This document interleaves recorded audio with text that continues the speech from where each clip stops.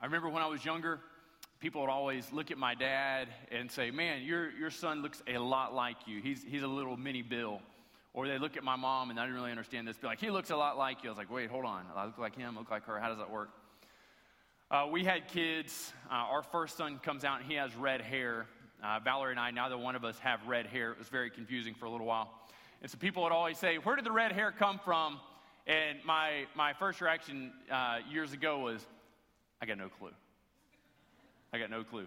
This is not like bottle, brown or whatever. And so I got no clue. And so I tell people that. My mom, one day, she said, what do you mean you got no clue where the red hair came from? I said, I thought that was an easy statement. I got no clue where the red hair came from. She said, well, your grandmother had red hair. I said, well, it was always white in my life. I don't know. And so, but children tend to look like their parents. Children tend to look like their parents. And so for some of your kids, that's bad news. But for others of you, man, they hit the jackpot. And so, but kids tend to grow up and they tend to look like their parents. And the same is true spiritually. The way we read Scripture, there is an imprint, there's a picture of what our Heavenly Father looks like, and there is this call to emulate, to resemble, and to look like Him. And that's what we see in 1 John chapter 2, verses 28 through chapter 3 and verse 3. There is a call for us to resemble our Heavenly Father, and that in purity and righteousness. And what John gives us in this is how then we may be righteous and how then we may be pure. Let me read 2:28 through 3:3 for us as we study God's Word. John writes and says, and now, little children, abide in Him, so that when He appears, we may have confidence and not shrink from Him in shame at His coming. If you know that He is righteous, you may be sure that everyone who practices righteousness has been born of Him. See what kind of love the Father has given to us, that we should be called children of God, and so we are. The reason why the world does not know us is that it did not know Him. Beloved, we are God's children now, and what we will be has not yet appeared, but we will know it when He appears, that we shall be like Him, because we shall see Him as He is. And everyone who thus hopes in Him purifies himself as He is pure. There are really only two commands given in 2:28 through 3:3. The first one of these happens in verse 28, and it is the command to abide. And the second one of these happens in verse 1 of chapter 3, and it is the command to see. Let's talk about what it means to abide. Verse 28 says, and now, little children, abide in Him. Now, this sounds to us like work, right? And it sounds to us like we need to be kind of investing ourselves and making sure that we're not being separated from God. This is daunting, if this is how we take this. But what we recognize is that immediately prior to verse 28 and verse 27, look what he says, the anointing that you receive from Him abides in you. In verse 27 of chapter 2, we're given this assurance of salvation of sorts. And the assurance is when you came to know Jesus. When you recognize that Jesus was Son of God, that He came, lived a perfectly sinless life, that He died for your sins, that the wrath of God was poured out on Jesus, that He entered into the grave, that 3 days later He rose again, and that on the basis of this and your faith in Him, that you're able to be forgiven your sins. That when this is the confession of your heart, that this is the trajectory of your life, you were saved, you received a seal, an anointing from the Holy Spirit. And what John writes to them, and he says, this is good. This abides. This remains. And we recognize that that work is not of our doing, right? You are saved by God. Amen? You are saved by God. His anointing rests on you. It abides in you. This is great news for us. And so the dictum of if saved, always saved is true for us. If we are truly saved, then we will remain truly saved over the course of our lives.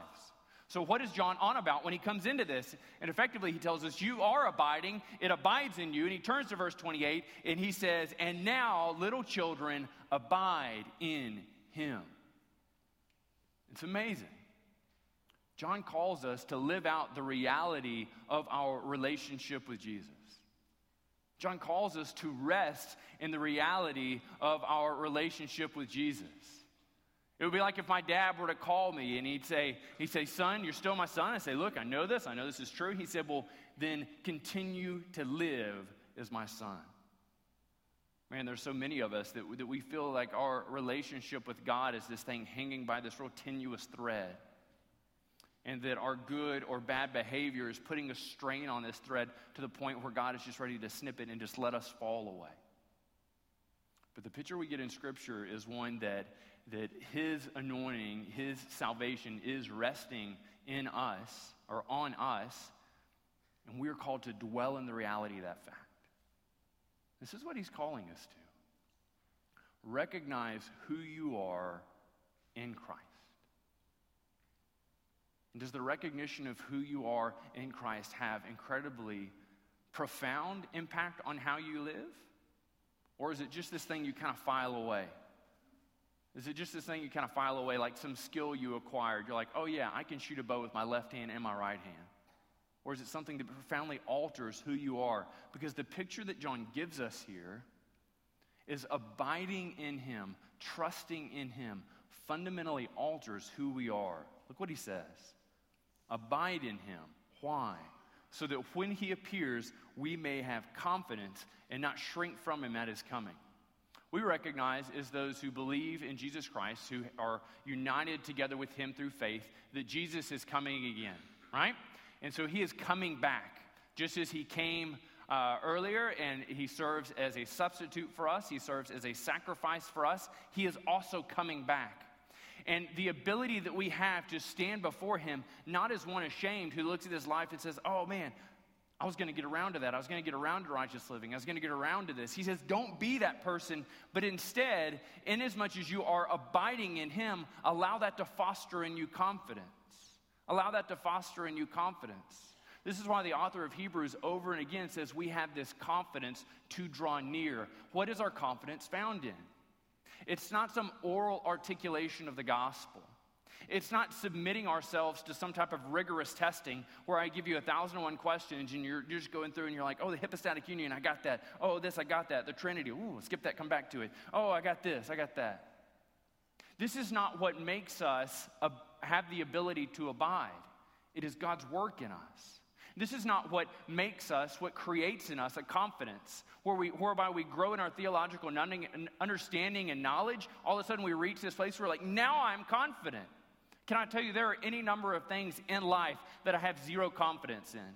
I started building a shed with my dad a couple of weeks ago, and I had a friend come over Friday, and we're working on the roof. And when I reached that point, my confidence dropped to an all-time low once we began to cut things and recognize they're not fitting this way. How important is that, right?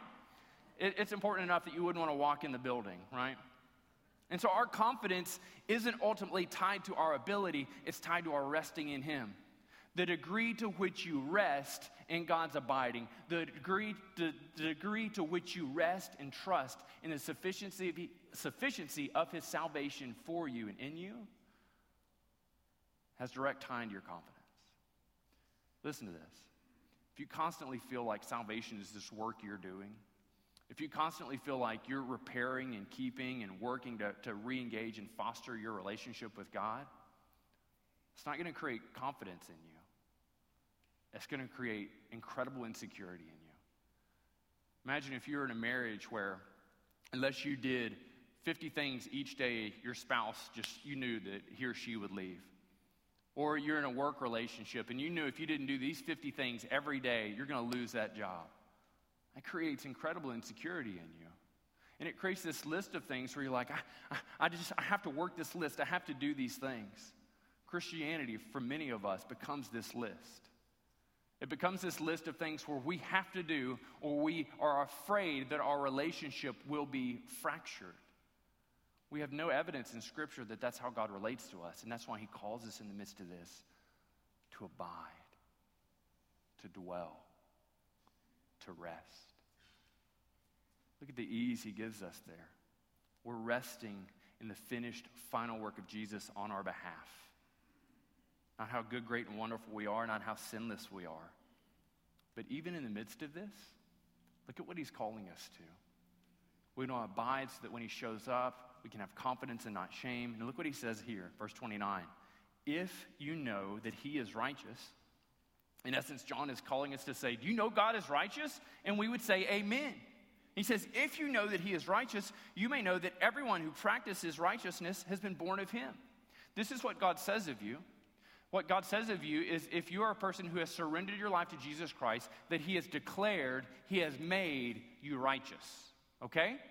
Righteousness is a seal upon your heart. He has enabled you to dwell righteously. And so when we find that we are not engaged in living righteously before God, we are working against the character traits of our family. This thing that God has handed down to you. In 1:5 we read that God is righteous. And so what he's telling us in this, if you are a child of God, you will live righteously. But the degree to which you live righteously isn't making you more saved. Do you see how that works? But instead, the more we abide in him, the more we trust in him, the more we rest in him. One, he's giving you a craving, a longing for righteousness.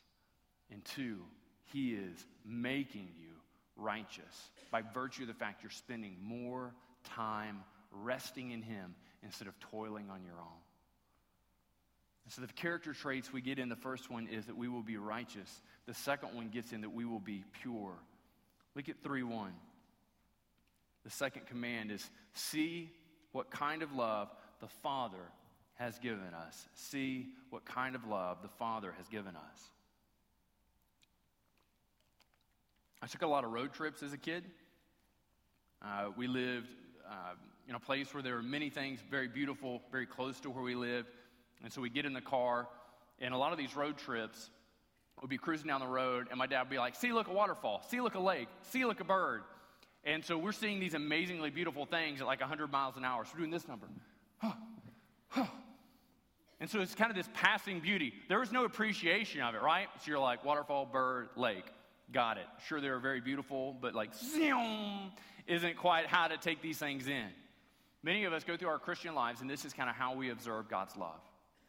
We pass by God's love in the midst of work, in the midst of family, in the midst of vacation, in the midst of everything else we do. We never take time to stop and focus on his love. 3:1 here, this is the command. See his love. We're so busy. We're so busy doing things and going places that we hope to catch God's love in kind of the peripheral of where we go. But what he calls us to here in 3:1 is to make this the sole focus of what we see. It occupies the entire field of vision for us. Others of us end up on the opposite end of the spectrum. Say for instance, if I were to go to the Grand Canyon, and I step kind of at the edge of it, and I look out, and I see this expanse, and I just think, man, this thing is beautiful.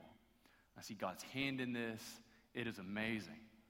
Man, I can't wait to get home and test this air sample I've got. I'm going to get some dirt. I'm going to go analyze that. I can't wait to capture a little bunny and take it home and test it. And I can't wait to dig up some plants and test that and gather some rocks and test that, get down to the water, get me a little vial and go home. I cannot wait to get back to my lab to run tests on all these things so I can better understand it.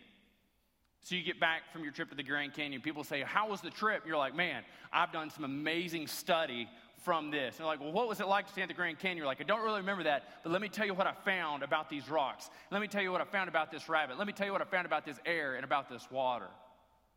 Some of us, we miss marveling at God's love. And what we've substituted it for is deep study of his word. Does it sound strange? Instead of loving God, instead of being wowed, awed, and amazed by who he is, we substitute this position of marvel and awe for a systemized approach to understanding. It's not what he calls us to. This is what God calls us to. And this is odd for a Western mind. What he calls us to is to look at his love and to be blown away. Look at his love and be blown away. Stop. Stop. It's not through careful study. There's not some rigorous discipline that you can have. What he calls you to is to direct the very posture of your life to focusing on his love for you. It's transformative. It's difficult.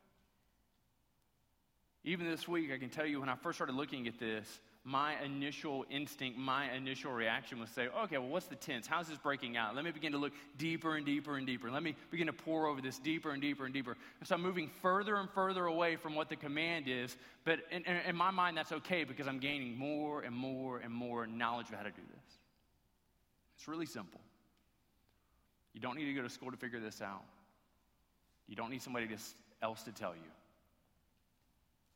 Marvel. Be amazed. Stare at his love. Be preoccupied with it. Put yourself in a place and in a posture where all you see is his love for you. I can tell you this is one of the things that we do.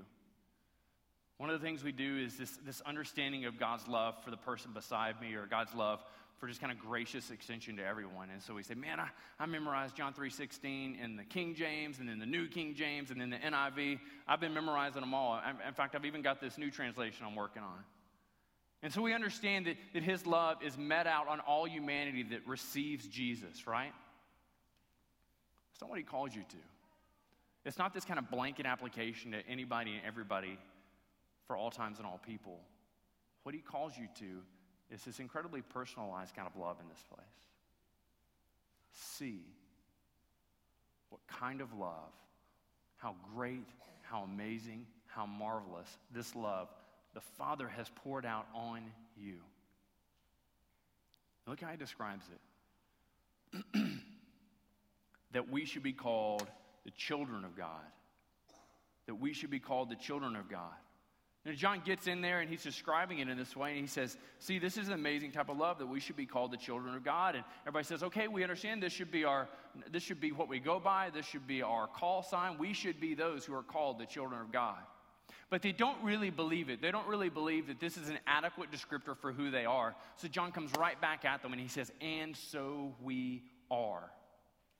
If you are here today a believer, a follower of Jesus Christ, you have surrendered your life to him. You have believed on him for salvation. You have confessed your sins. You have turned your life and you are following him. Today, you are a child of God. John, writing in his gospel in verses 12 and 13, in chapter 1 said, but to all who did receive him, who believed in his name, he gave the right to become the children of God, who were born not of blood, nor of the will of the flesh, nor the will of man, but of God.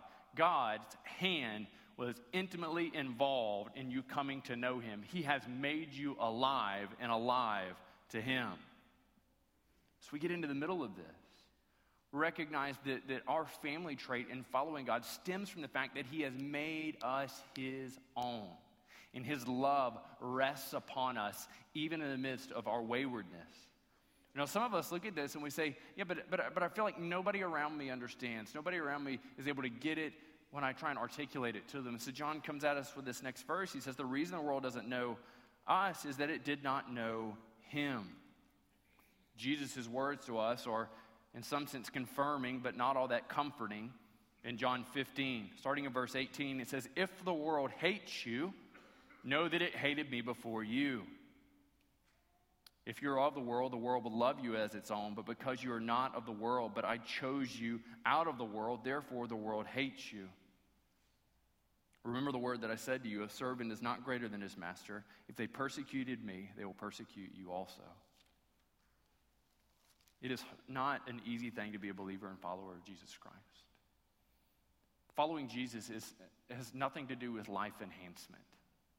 It's got nothing to do with making your life better, helping you to love your wife better, helping her to nag on you less, making your bank account just flush with money, making your car nicer, making your dog not bark, or making it pick up its own poop. It doesn't do any of those things, right? That's God echoing an amen. Salvation and faith in Jesus Christ is about life saving. And one of the things we read in the scriptures is so difficult for us to receive is that increasingly, as you become more and more identified with Jesus, there are people, some of you it is your husband, some of you it is your wife, some of you it is your child, your parents. They won't understand you. And what Jesus tells the disciples, by extension, what he tells us in the midst of this is, I have taken you out of the world. You are not of the world. And so what we recognize to a certain degree that what we're having to do to be engaging for those who are still in the world is to exegete, to study the culture and to speak to them in ways that they do understand. But it is not our ability to understand the culture, to speak to them, that ultimately brings them into salvation. What brings any one of us into salvation is the gracious intervention of God on our behalf. As Paul writes, he takes dead things and makes them alive, according to Ephesians 2. He takes dead things and he makes them alive. Now look at verse 2.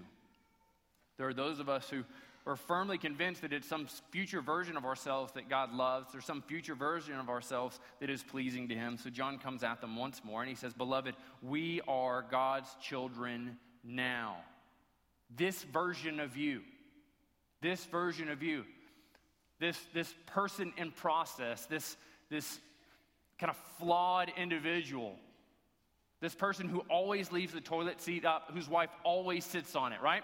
This version of you, this liar, this prideful person, this adulterer at heart, this wayward person, this apathetic person, this person who you come to church once every 6 weeks and only so people will recognize you, and you purposely sit in different spots so that you can say, oh no, man, I just move around a lot. You must not be seeing me, but I've been there.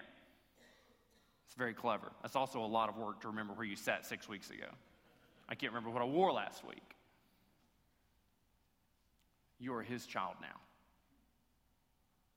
You are his child now. His love rests upon you. He is working to redeem you. He is working to call you out of your waywardness. He is working to call you out of your apathy, but you are his child now. And there's such good news. He goes on and says, and what we will be has not yet appeared, but we know that when he appears, we shall be like him. When Jesus comes back, he will make us pure. He will make us holy. When we see him, it says, because we shall see him as he is.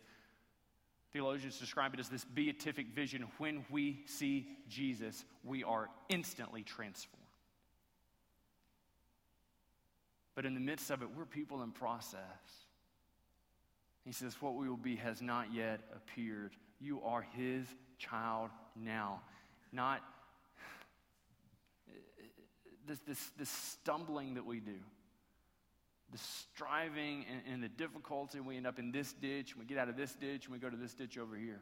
And we have an 18-month-old child at home. He is just now learning to walk.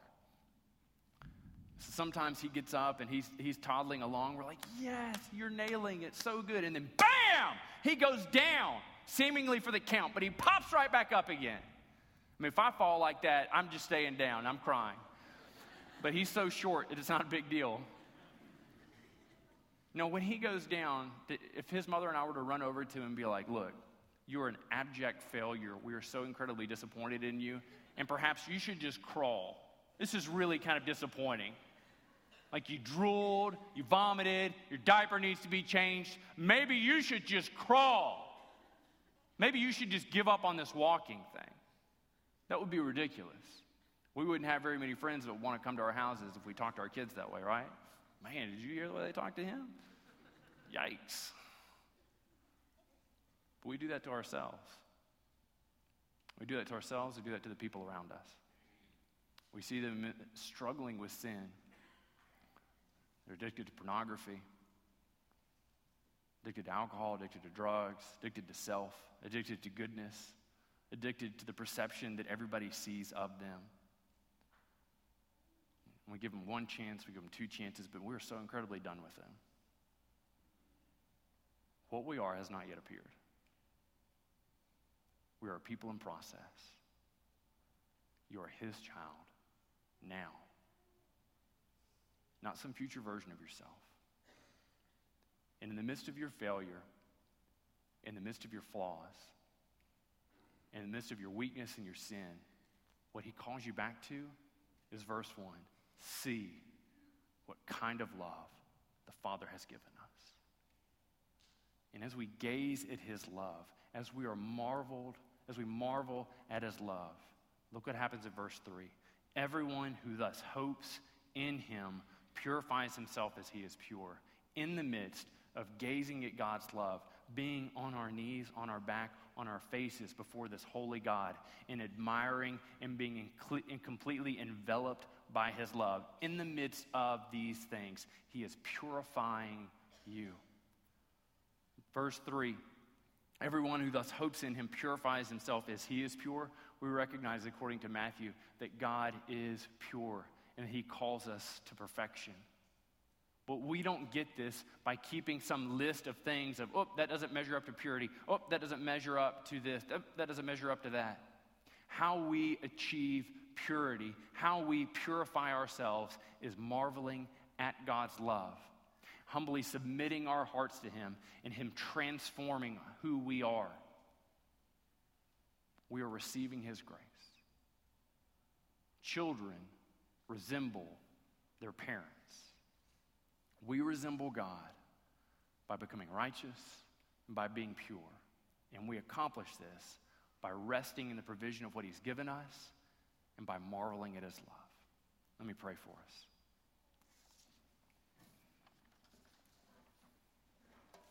Father, we thank you for your goodness to us. Thank you for the provisions that we have in your Son.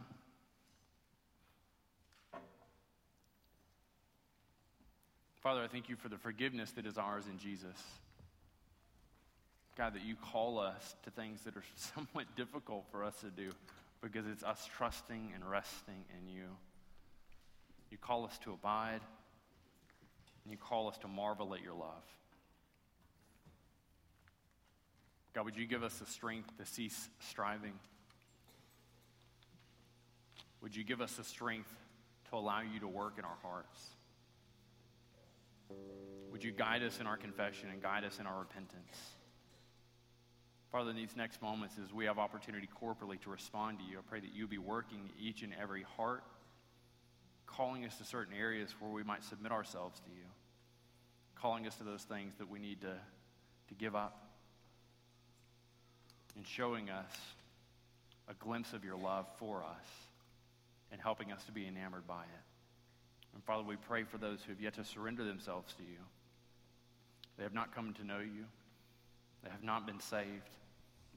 God, that you be working in their hearts, that you would give them such an overwhelming picture of your love, that you would be calling them to abide in you instead of abiding in themselves. We pray these things in Christ's name. Amen.